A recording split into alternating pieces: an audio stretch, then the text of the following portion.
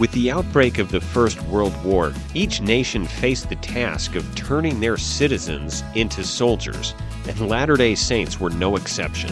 On today's episode, we'll explore the experience of Latter-day Saint soldiers as they prepared for war, both in the United States, Canada, Britain, and Germany.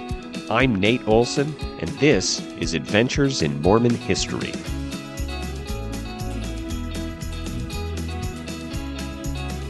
When the United States entered the war, the commander of the American Expeditionary Force, General John Pershing, embarked for France to see conditions for himself. Over there,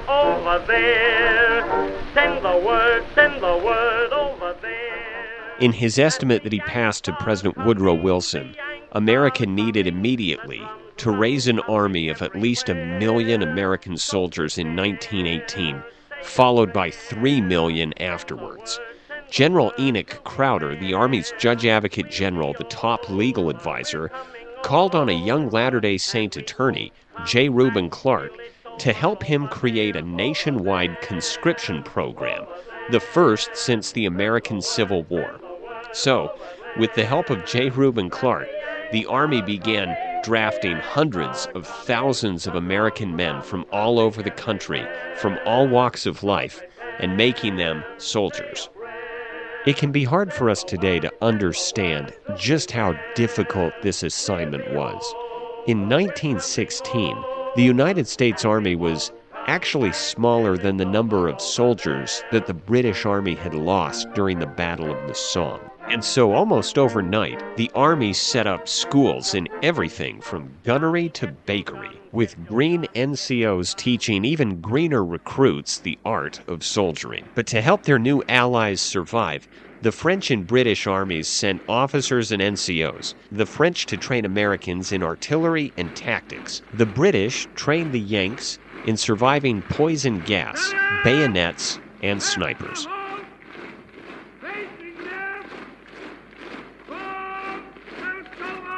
And so how did Latter-day Saint recruits adapt to Army training? From the records they left behind, it seems that in some ways, their upbringing in the Intermountain West prepared them very well for Army life. This was especially true on the rifle range. One Utah soldier, Ivan A. Farnsworth, recalled the first time in basic training he was given a rifle and a target. He later wrote, "When they took me out on the firing range, they gave me an 8-inch bullseye. I said to the soldier, 'Is that all that I have to hit?' He laughed and said, 'Yeah, that's all you have to hit.' I said, 'I don't see how anyone could miss that,' and I didn't. I made the sharpshooter range." Farnsworth then explained that, quote, "all the kids that were raised that way were sharpshooters." But while Latter-day Saint soldiers excelled at marksmanship, in other ways, they found Army life to be very difficult, especially when it came to staying up late on guard duty. Lester Hubbard of Willard, Utah, wrote a letter home describing what guard duty was like. "I went on guard last night and walked my post from 1 until 5. Really, I was half asleep most of the time. Sometimes I would go to sleep standing up, and I would find myself reeling like a drunken man. That is what I call real misery. I was afraid to sit down because, well, you know the penalty for being found asleep on post." And Lester Hubbard's concern was no joke. In America's first week in France, 2 soldiers were caught sleeping at their forward observation posts. They were both promptly court-martialed and sentenced to death. Elmer Badley of Utah joined BYU's ROTC program, though he freely recognized he was just, quote, "not officer material, too small and too unenthusiastic about Army life." His training took him to San Francisco, where several experiences stood out in future years.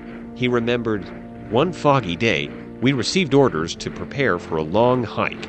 We marched with full packs, which included rifles with bayonets fixed, sleeping gear, etc. But that mile or so from the base to the ferry boat was enough for me, and I wondered how I was going to make the 10 miles to Walnut Creek. It was a long, hot march. But then began a night never to be forgotten. The army cooks had prepared a meal for us. They must have been the Kaiser's spies and poisoned the food. The effects after eating it were spectacular. A frantic latrine trench digging operation ensued. I don't remember how many times during the night I would run from my pup tent to crudely straddle the trench, but with the company of men doing this, you can imagine the mess and odor. We called this the Battle of Walnut Creek. But it wasn't all bad. San Francisco offered Elmer and his fellow cadets a chance to see the movies. He recalled, "We were awed by the big show houses. Now, this was a period, though, when Mormons were not popular. We attended one show, a Western type. The villain was a Mormon bishop, and when in the end he was perforated with bullets, a mighty cheer went up. We silently stole out, wondering if our horns were showing." Meanwhile, across the Atlantic, other Latter-day Saints were similarly training for war, but on behalf of Kaiser Wilhelm and the German army. One of these soldiers was William Barth. Drafted into the German army in 1916, the athletic and stoic Barth recalled, "I went to basic training, which was not too bad." He was initially assigned to the garrison at Mannheim, but he remembered a call went out for volunteers to form a new division of mountain soldiers, the Alpenkorps. Barth immediately volunteered for this specialized training. He remembered, "We got new uniforms and equipment, and were just about made ready to go to the front. Most of the men in my old company volunteered for this same outfit, so I had a lot of acquaintances in this unit, which we called the Alpine Corps."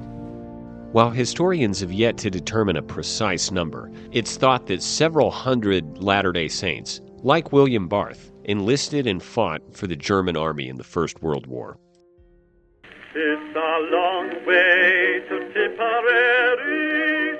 In Canada, C Squadron of the 13th Canadian Mounted Rifles, thanks largely to the recruiting efforts of Hugh B. Brown, was largely made up of Latter-day Saint young men. After arriving in England, the unit was challenged by another unit, the Northwest Mounted Police, the famous Canadian Mounties, to a contest that today sounds insanely dangerous: horseback wrestling. This is a contest where two teams of 10 men mounted bareback would face each other at about 100 yards. As Hugh B. Brown described it, the two teams would come together at a gallop and grapple. The Mounties were undefeated amongst the cavalry companies in England. Major Brown, anxious to prove the mettle of his Latter-day Saints, chose 10 of the best wrestlers from the group. This would be their first attempt at horseback wrestling, but Hugh B. Brown remembered they were excellent riders.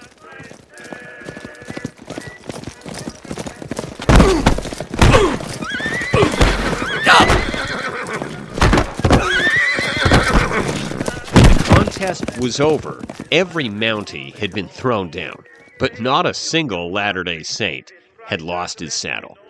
A young soldier in the unit, Archibald Bennett, recalled that 9 young men from his home congregation enlisted together. They were kept together throughout their training and later throughout much of their combat. He remembered, quote, "In our tent at night, we discussed the folks at home and the home teaching. We determined to try to observe those teachings more than we had before enlisting, and to prove worthy representatives of our loved ones. Regularly at night, we knelt as a group in our tent and prayed God to assist us." Archibald Bennett recalled that several of the friends they met in England had been fighting in France. These friends, in a well-meaning sort of way, continually tried to get the Latter-day Saints to break the word of wisdom, believing that the Mormon boys had to get over these habits in order to be prepared for life in the trenches. "No refusing," they told us. "When you're out in the trenches in France, standing up all night up to your waist in icy mud, you'll be glad of a little smoke or a little rum to arm you up. If you're about to go over the top and you need something to brace you up, I guess you'll take your share of the rum all right then.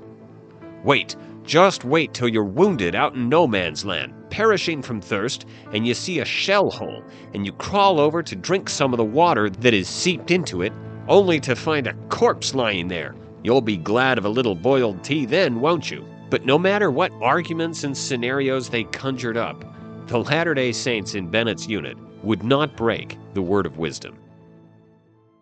Oh, oh, oh, it's a lovely war, a lovely war. What was it like for the British? Well, one interesting account comes from a native of Ogden, Utah, Arthur Guy Empey. Not religious himself, Empey was the grandson on his mother's side of Latter-day Saint pioneers. And when 128 Americans died in a German U-boat attack against the British ship RMS Lusitania, Arthur Empey decided that whether or not America was at war, he was. He traveled to England, walked into a British Army recruiting office, and tried to join. He told the young lieutenant behind the recruiting desk, before going further, I wish to state that I'm an American, I'm not too proud to fight, and I want to join your army. The British lieutenant replied, That's all right, we take anything over here. Empey looked at the lieutenant kind of hard and replied, So I noticed. But this snide remark went over the lieutenant's head. He asked for my birthplace, and I said, Ogden, Utah. Oh yes, said the lieutenant, just outside of New York, isn't it? Well, it's up the state a little, he replied. Empey arrived in France, where he underwent additional training before heading to the front. Quote, We were given a smattering of trench cooking, sanitation, bomb throwing, reconnoitering, listening posts, constructing and repairing barbed wire, formations, and poison gas defense. But Empey's clearest memories of training came when he tried to sleep. Quote, I was tired out, and using my shrapnel-proof helmet, well, shrapnel-proof until a piece of shrapnel hits it, for a pillow. I must have slept about 2 hours when I awoke with a prickling sensation all over me, as I thought the straw had worked into my uniform. I woke up the fellow on my left and said, Hey, does the straw bother you, mate? It's worked through my uniform and I can't sleep. That ain't straw, them's cooties.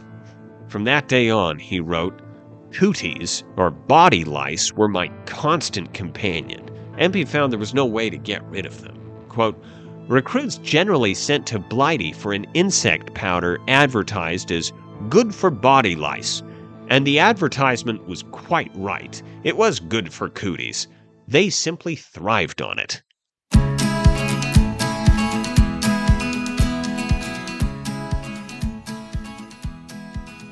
Next episode, we will continue the story of Latter-day Saints in A World Undone, 1914 to 1918.